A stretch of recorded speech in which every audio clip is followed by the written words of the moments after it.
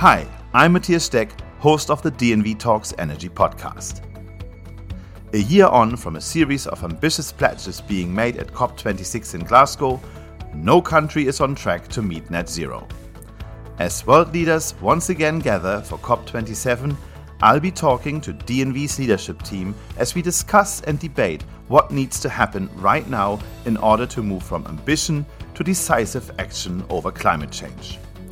How do we refocus minds amid a major global energy security challenge? What is needed from policy, finance and technology in order to rapidly accelerate the energy transition? How can we move from ambition to implementation so that a real change takes place?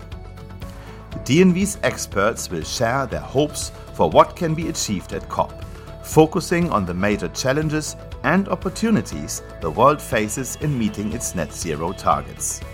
Listen out for this special episode available soon.